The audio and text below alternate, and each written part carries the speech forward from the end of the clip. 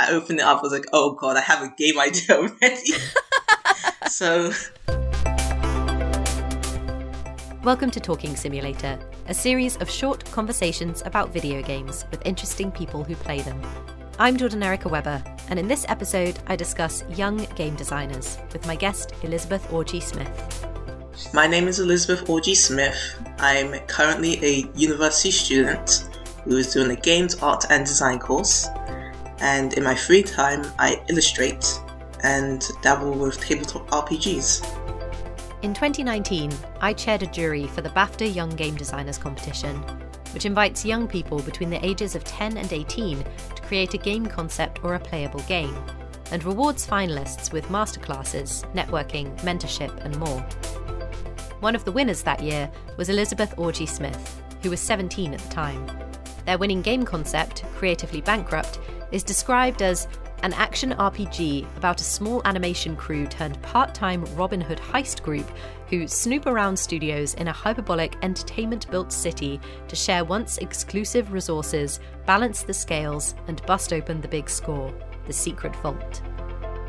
I don't know about you, but I was not nearly as switched on when I was 17. I wanted to find out what motivates a teenager to enter a BAFTA competition, where Elizabeth got the idea to make a game about unionization, and what they want from the future, for their own career and for the creative industries. Since Elizabeth is currently at university, you may hear the occasional noise from one of their housemates in the background of our conversation. Did you know that you wanted to do game art as a degree before you did the BAFTA Young Game Designers competition, or did one kind of follow from the other? It was weird because I knew I wanted to do something games art related before the BAFTA Young Game Designer competition, but I think the art part came way before the sort of tasteful design came through, because I was always that fear of, I don't know how to program and such. So it was a very common thread I see with a lot of artists who have an interest in the games sort of circle. But, I always try and give things a shot. So I did do a lot of messing around in games programs, seeing what can I make this character move? Can I make it jump? How does the animator work? There was never anything too technologically advanced. So my mind was very set on the games art part of stuff. Did taking part in the competition change your mind about what kinds of people can get careers making games? Like, did you come in assuming that you needed those technical skills and then come out of the competition feeling like actually more kinds of people can get involved? I think so. In the sort of like after the competition happened, after the event happened, the BAFTA Young Game Designer competition conversation was still in circulation. Seeing more people talk about it and saying, okay, you're going to be going to this place and meeting these people and going to BAFTA Guru. That was part of the quote-unquote prizes or things that you're allowed to go to. That sort of opened up my mind a little more. But I kind of thought to myself, there's many people who got into games like, through the non-standard means. There's many different types of people going into games. I think BAFTA Young Game Designer just made me a little bit more confident to look for more people and look for more stories, because prior to that, I wasn't sure if I could stick the landing, so to speak, like how the part of me that wasn't confident with sort of making the game and designing the game really weighed down on me before the competition. So how did it feel when you won? Weird. I was surprised that I even got part of the finalist slot in the meantime. But it was definitely weird because I was proud of what I made, but also I made it in a short amount of time. So I was like, if I don't win, that's fine. I made it here. And, I have this to look at and be proud of. And then they said my name. I was like, oh, what? And I had to stand up and talk in front of a stadium of people. That was wild. And also I cried a lot, I think, because I did read that one of the sort of speakers was going to be Mike Biffle. Then I forgot. And then he came on stage and I was like, oh hell, wait. Um, and yeah, there was a few games in my, I want to say childhood, but I'm barely an adult currently. There's a few games that I played growing up that made me think about making games, as a possibility. Because there's games that I played and I thought, oh, this is fun. Haha, I like looking at the art. But then there's some games that I looked at, I was like, oh, I want to make something like that. Mm. Like, this is an interesting experience and I like creating already. I wonder if there's a way to create that. Like what kinds of games? The three that came to mind was Thomas Was Alone, Mike Biffle's game for the writing, and Little Big Planet. I specifically two because I didn't own a PlayStation, but one of my childhood friends did.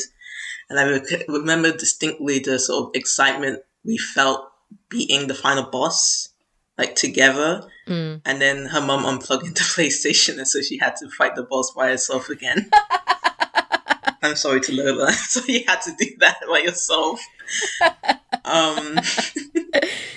I feel like we've all got a story like that from our childhood, haven't we? It's a common tragedy.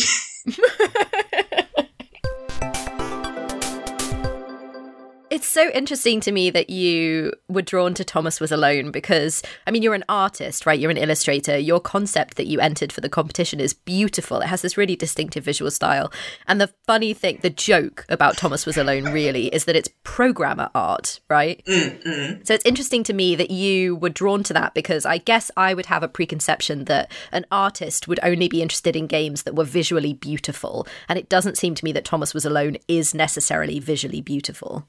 It's not, I drew this beautifully to scale or even creatively interpreted human being. It is, as you said, programmer art, but it's clean at least. And the cleanness of how it looks definitely was appeal, but also I'm going to show my backside to the whole world. I saw those characters and I saw their personalities and I was like, oh, I care for them. This is me very young, and I drew my own interpretations of the characters as humans. Oh, wow. Yeah, and it's at home. I'm currently in Norwich. My sketchbook's in London. I don't have it, so I can post it quickly. But it's the writing. Like I said, the writing was so, I don't want to say good. It's more than good. It's captivating and just funny and interesting, and I want to go back to playing it again because there's some little bits that I'm now thinking about, like, oh, there's more to it that I didn't understand as a wee child. But even then, I was just going through that story and listening to these characters' troubles and fight against frightening odds was very good and sparked the imagination, even if the characters were just quadrilaterals. So it was Thomas Was Alone, and then Little Big Planet presumably appealed to you because you played it with your friend, and maybe the creative aspects of it as well. Yeah, I remember distinctly trying to play and use the mechanics of that you can stick on the characters. Like there's like a controller where you can control the thing you built. There's like the jump pads and like that kind of pseudo programming that was inbuilt to the game, which they then carried on with Dreams even further. But it was the creativity and just the little things like playing with my friends and my friend's younger brother trying to, like spectate us trying to beat this game when I have no knowledge of a PlayStation controller. The PlayStation controller that I had, the bottom button was stuck. So when I was so I don't know if it affected anything in the story mode, because I think that was the sort of the taunts you could do. But in play mode, that's the thing that made you go from fly mode to walking around mode. So once you hit fly mode, you couldn't step on the ground. So I couldn't interact with any of the things I built like a normal person, and we had to like disconnect the PlayStation, swap it, and get the working one so I can walk around and have to make sure never to press the down button ever again. Wow, it's like you were like a ghost in Little Big Planet. Like you could make things, but you couldn't interact with them. A Little Big Planet poltergeist situation, yeah. What was the third game then? Transistor by Supergiant Games. So that's the art, that's the pretty art that made me go, wow. It's having the portraits of the characters, when you look at their profiles with these like striking monotone, but, wonderful painted style, and the sequences of the cutscenes and the music just was amazing. And I just remember looking at the art and saying, okay, I don't even care if I get into games, even though I really sort of do. I want to paint like that.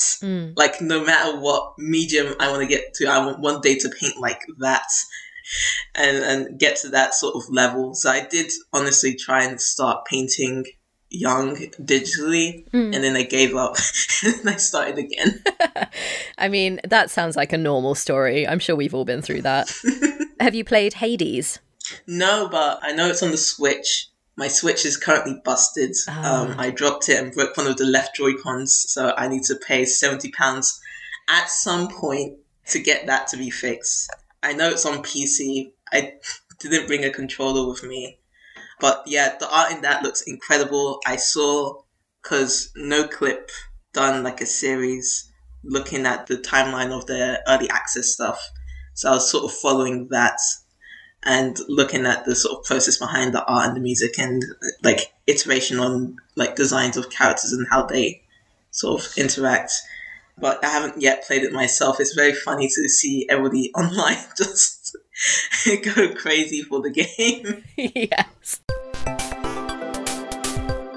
It's interesting that you mentioned there about no-clip documentaries. I mean, it sounds from what you're saying like you've wanted to make games for a long time in some ways. Have you often watched documentaries about the design of games to kind of get inspiration and learn about the process? I recall watching at some point a bunch of... There's so many game acronyms, I'm going to get confused. GDC? Yeah. Watching a bunch of GDC conferences because I only have really the capacity currently for art. I watched a lot of like the art design ones, but sometimes I would watch something like the bigger sort of overview of behind the games or something more business side, something about pitching, a little bit of everything, but it was mostly arts related.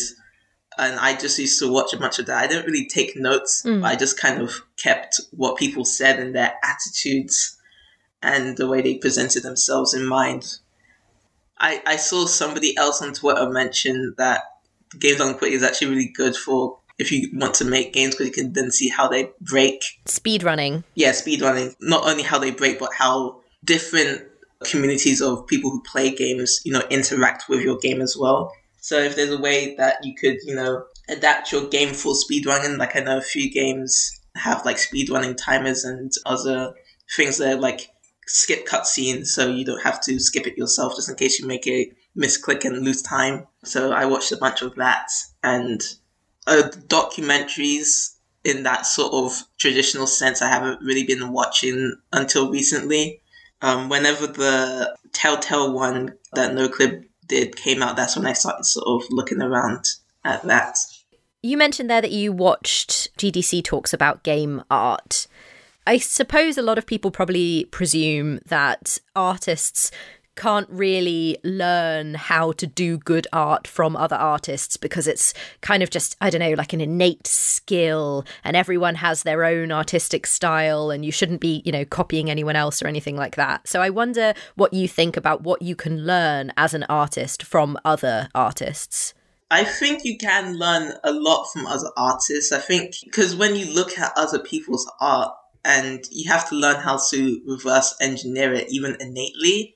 So you're not really like learning how to draw like them. You're sort of learning, processes. I found really helpful watching speed drawings of just random stuff because you see where the person goes to edit, like tweak the colors or which kind of brush they use and how they draw. I remember one time some person like drew the left half of a drawing first and then copied and flipped it and then sort of tweaked it so it would be like mirrored, but some sort of alteration would be there. So you can pick up like nice tips and tricks from artists that way. So I think you can learn from others, like, fine. Like I know there's always that concern of, you don't want to copy somebody else. And then on the other side, there's no such thing as original art. But I think we pick up stuff that we see all the time. Is you kind of can't help it.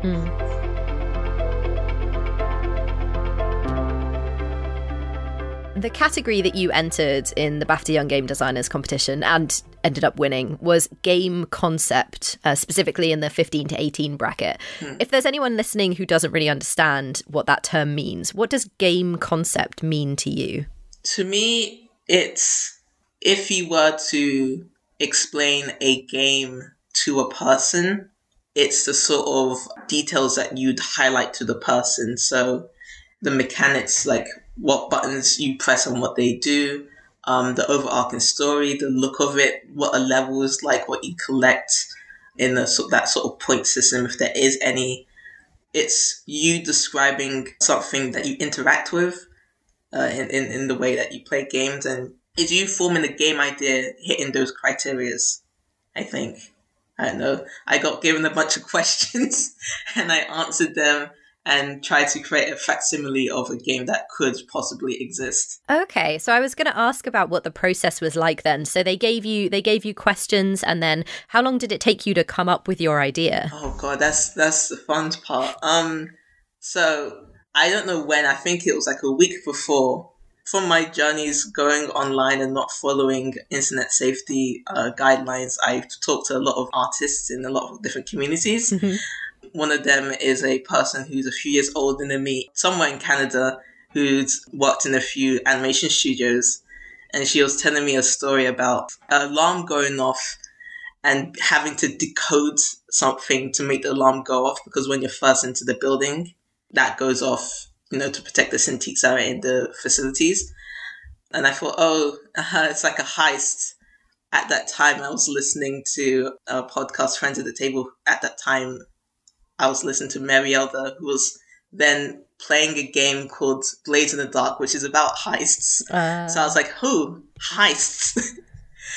And I was like, that would be fun. Haha. What if it would be like a sort of Who Framed Roger Rabbit kind of world, where you have to steal from artists and, there's cartoons walking about.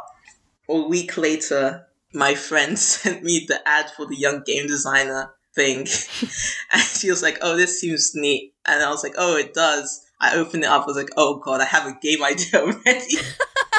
So what you theoretically would be presented with, I think it might change. I didn't do it last year, but I was a jury on it. And I think the questions were slightly different. You get a bunch of questions about your games, asking you to give a brief and then give a larger summary, talk about what the game looks like, and then talk about levels.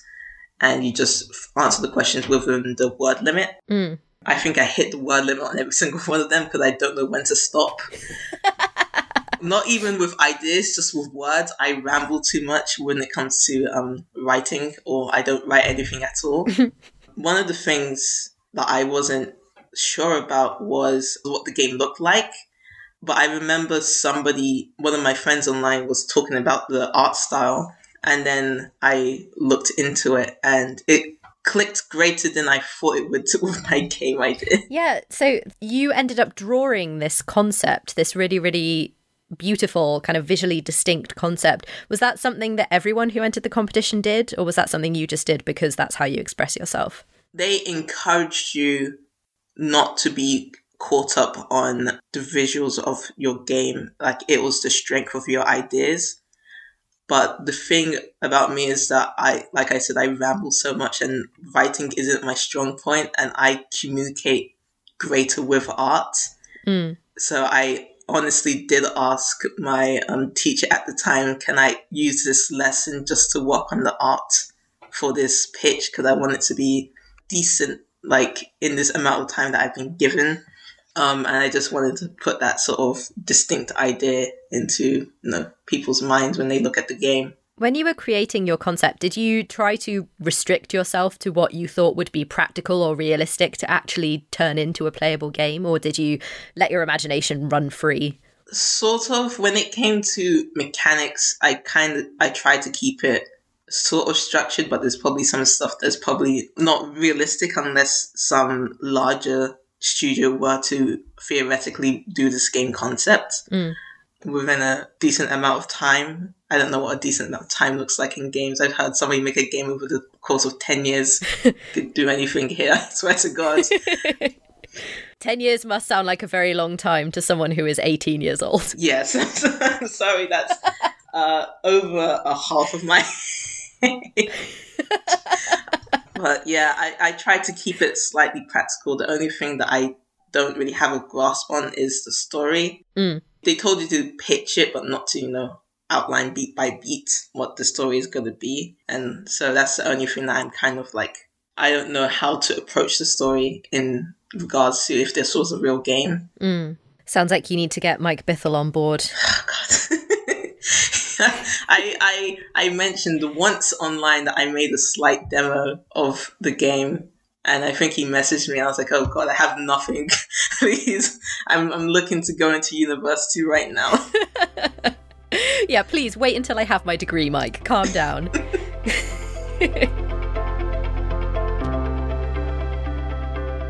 So your concept in the written part, it mentions a goal of pushing the philosophy of sharing is caring to more stronger pleas of unionization and a stronger open artistic community. Apologies for quoting your words back at you, especially as you said you don't feel good about your writing, but I think it's really interesting that you wrote that, and I wonder, how important is it to you that your art reflects those kinds of philosophies? I don't know, because I wrote this at the time during a lot of just talk of unionization and some of the atrocities seen in certain studios. Like, the thing is, I would name names, but I've sort of lost track of where everything is right now because there's so much going on in that scenario. This is not me trying to shy away. It's just me faulting to find one big culprit because there's many situations going on right now. Not right now, but ongoing.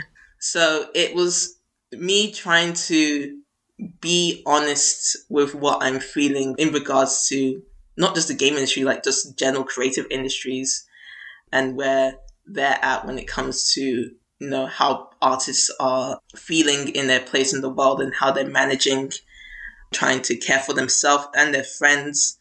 At the end of the day, as much as we ask to live in a better sort of world where we don't have to worry about like monetary values and if we're going to make it to the next day, just being able to live a decent life, doing what creatively drives us without having to give that up. Like, if this was going to be written, one of the sort of themes of just like people having to abandon that sort of drive to do something else versus people, pushing against it, even if they are metaphorically going up in flames and trying to, help people and make sure you don't give somebody the worst end of the stick, even though society wants us to be at each other's throats. There was something that I tried to put into this sort of idea, and it linked super well with the UPA idea because UPA was formed out of protests against Disney, like partly because this was sort of the formation of the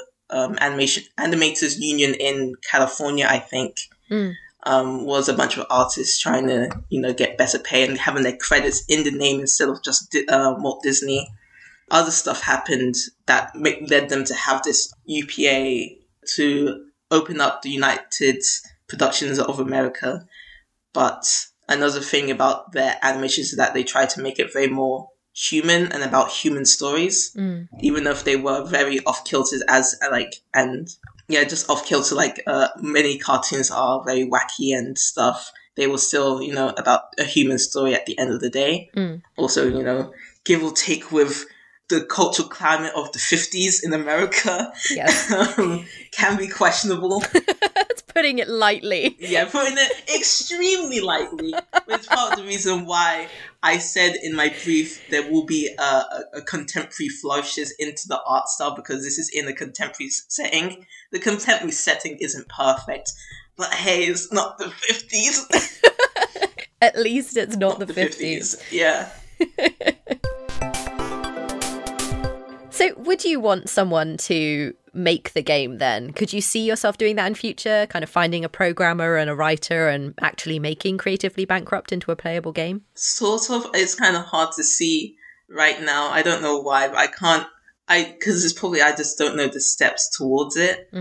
Like I've been like developing how drawing the UPA style linked with some tabletop stuff I've been doing. I've quietly just talked about the game with my friends when, I need some sort of motivation to think that I can at least have a vertical slice of something.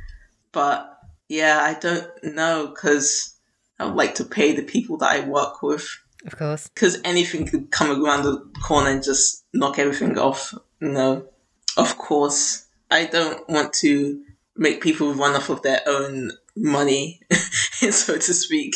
Do you think it's particularly hard to think about the future right now, given everything that's going on? I've had bad future vision anyway, but it's now definitely worse. It's not worse in the way of I don't know when this is going to open up. I'm just sitting here I'm just going to cross out next year. Next year is non-existent right now. You said you're going to go to a concert in November 2021. I don't think so. I don't even know if 2022 is coming right now. This is my new life. Just, making the most of it online with friends, trying to make sure everybody's safe, trying to be aware of what's going on, crying at the government with their very questionable choices of what to do right now. It's just a roller coaster, and yeah, it's kind of hard to see what the future holds right now, but I'm unfortunately not really keeping my hopes up for everything to be sort of resolved around next year. And what's the university experience like? So you said that you're living with housemates in private accommodation and not being able to go to classes. Is that right? You're doing remote learning? Except for one day of the week where we have 2 classes, everything is remote. I'm speaking on behalf of somebody else who's been to a university prior to the lockdown, but they said it's been very good when it comes to the when you speak one-on-one with the tutor and discuss, what you just learned in the last session and having a meeting about what you're doing with your course. I don't know what that's like, but I definitely enjoyed that process because a lot of times in my academic life, I've been wanting somebody to talk me through games who knows a bit about games. In my own time, I've been trying to learn about games. I don't know if Twitter's the best way to learn about anything, really. But hey, I've been reading your threads, so be aware that teenagers out there just trying to get some nation of what is this crazy industry? Can I back out? Do I go further? But yeah, somebody taught me the theory of the types of games like mimicry and something like Vertigo and having rivals, and I just learnt about that, and I felt my mind exploding because every year I've been asking to learn about games in that sort of academic setting, and all I've gotten was substitutes or paths that took me towards this point, and now being able to learn specific theories that people have worked on, and being able to discuss with my teacher Transistor, and I think they talked about Nier for a bit, and other indie games. I talked about Kentucky Route Zero for a bit. We even geeked about other stuff that wasn't relating to games, like 1776, something that John Boyce have been doing, and just other stuff. It's been very exciting and refreshing, and this is something that has really helped me be more confident with my sort of relationship with game as something that I want to create and be a part of. You mentioned earlier about role-playing games, playing role-playing games with your friends. Could you talk a bit more about that? I kind of didn't know what to do after Creatively Bankrupt. The friend that I talked to earlier, she was very interested. Well, it's good to say she was very interested in tabletop games. She worked in an animation studio who done Harmon Quest. She got interested in a homebrew race for Dungeons & Dragons 5th edition, which basically added cartoons into this universe. similar to Who Framed Roger Rabbit, and all of the sub races were like the Frank and Ollie race, the Warn race, and the Rubber Hose race, and you can, do cartoon shenanigans in this place, and it tried to encourage you to take a more wacky approach to how you play Dungeons and Dragons. And attached to that is its own like world, like its own homebrew world, like something that's different and exists on its own, and there's a whole group surrounding it. You can understand a homebrew race relating to cartoons will bring a bunch of illustrators and animators and people who are creatively minded to that sort of community, and it's been the most enriching art experience I've had in ages. I spent the entire summer just like making up characters and NPCs, developing the way that I draw UPA characters. I wrote like an essay breaking down how to like the theory behind what a UPA character looks.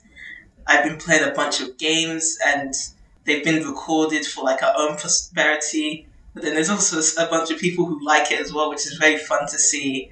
And playing in that group made me more confident with me able to say I play tabletop games. So I remember mentioning that on the offhand because one of the things that goes around on Twitter is drawing while black. And I don't really do it often because I don't have that much art to show on Twitter. But I remember on the offhand saying, I want to illustrate for tabletop RPGs because I think the art for them is very interesting. And I want to dabble in that scene in the off chances. And then one thing led to another when I was talking to somebody in the group, and I got messaged by a person who I saw some folks, friends at the table again, play the game Beak, Feather and Bone. And the person approached me and said, hey, do you want to illustrate some characters for the game? And, all of the proceeds will go towards a bail fund. And I said, oh, yes, please. It was the Pittsburgh Bucket Bail Fund. And, the game was on itch.io and it was like sort of a DLC. And I was just watching it on the front store for like a while. And I was like, wow, this is great. What was it like seeing your own work on this storefront that you've used? There's always that kind of thing where sometimes when you look at your own art and you're like, I could have done that better. But it's always like it's a varying amount from an inkling to a lot. It was kind of an inkling, but it was definitely like, why I put my art up here and now people can see it, like on this storefront that I use, and I hope people like it. And then I saw somebody play through the game with the art that I use, and I was like, It's very different from when you play it with your mum to when you see a group of strangers that you've never seen before play through it and just create a story that you didn't even think was possible with what you've imagined when you drew the characters. Like, I think at some point, there's like these male fish that you can see on the page, and they were like part of the mafia, I think. Like some sort of mermaid mafia. Amazing. You seem to have had mixed feelings about seeing your own work, which is completely understandable. I know what that's like. But did it make you feel like you want to do this more in future? Oh, 100%. Like, I definitely want to do more sort of illustrations. It was very fun to just bounce ideas with, somebody who has a strong idea, but also it was able to give me a lot of space to sort of develop and think about what the characters were like and what they looked like. And I definitely want to interact with the sort of tabletop community in that way again. I think I mentioned to you earlier that competitions like this one that are aimed at young game designers or people just starting out in their game development careers give those of us who've been around for a while a kind of sense of what up-and-coming game designers might want from the future of games. So what do you want to see in the future when it comes to video games? Maybe what would you like the video games industry to be like? Or less scary and turbulent, please. But I have to say, sometimes looking at people talking about what happens in this industry is very scary, especially since even though if you like to think you understand what happens, you really don't until you're into the studio. That's why I'm kind of hesitant to ask, like, what would you like from the games industry? Because I'm 100% not sure. Like, of course, there's people who are in the games industry who hasn't set foot in a studio like at all. But I don't know. It's just less scary, less turbulent, and I would like a selfish thing is like I would like people that I see who are also in this sort of learning position to also get in. Like, I want my friends to be able to go into this industry without feeling scared, or at least, seeing if it's for them, because there's a difference between being chased out and just knowing it's not for you. I would just like people to have that opportunity to explore and develop and make mistakes, and it's less about being able to put your foot in the door. I want people to be able to go through the door that's already open and free, and just a nice chance to explore, I guess. How about for yourself? What do you want to do when you finished your degree? Gosh, I don't know. Whoops. I definitely would like to go to a studio. I'm not quite sure because the course gives you a lot of options of what part of games you want to explore. But, see if I can lend my illustration skills to some place and see how that works in a team. See if I can actually work away at this creatively bankrupt idea. If you want to check out Elizabeth's illustrations, you can find them on Twitter at Lizzie Butt. You can find the Beak, Feather and Bone supplement, Tail, Scale and Bone, which Elizabeth illustrated, at tyler-crumrine at itch.io. All proceeds are being donated to the Bucket Bail Fund of Pittsburgh. The actual play podcast that provided some of the inspiration for Elizabeth's BAFTA-winning game concept, Creatively Bankrupt, is called Friends at the Table. And one of the players is a friend of mine, so this is not what you would call an objective recommendation, but if you want to check it out, head to friendsattethetable.net. The 2021 BAFTA Young Game Designers competition is open for entries until March 15th, 2021. If you are or know a young game designer who is aged between 10 and 18 during the school year that began in August or September of 2020, learn more at ygd.bafta.org. Just before this episode was released, BAFTA shared the sad news that a previous Young Game Designers winner, Lucy Jack Reynolds, died in March 2020. In her memory, book publisher Muswell Press has launched a competition for entries to a new anthology called Queer Life, Queer Love. I'll put a link in the episode description, along with a link to Mermaids, the charity that supports gender-diverse children and young people. To make sure you know as soon as the next episode of Talking Simulator is ready, subscribe to the podcast in your favourite app, and follow us on Twitter at TalkingSimPod. I'm at Jericha Weber. Our music is by Jazz Mickle. You can find her at Jazz Mickle. Talking Simulator is edited by Leamington's loveliest audio person, Dan Parks. If you need to make something sound good, you can find him at Dan C. Parks. I'm Jordan Erica Weber. Talk again soon.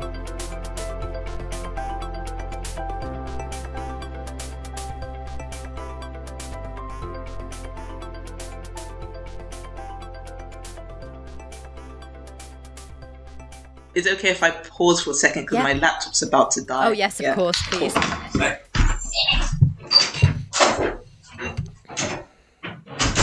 There's a game in this, isn't there? Like the mad dash for the charger when your electronic device is about to expire. So many times, and there's like always something important on there as well, just that's happening every single time. Gosh.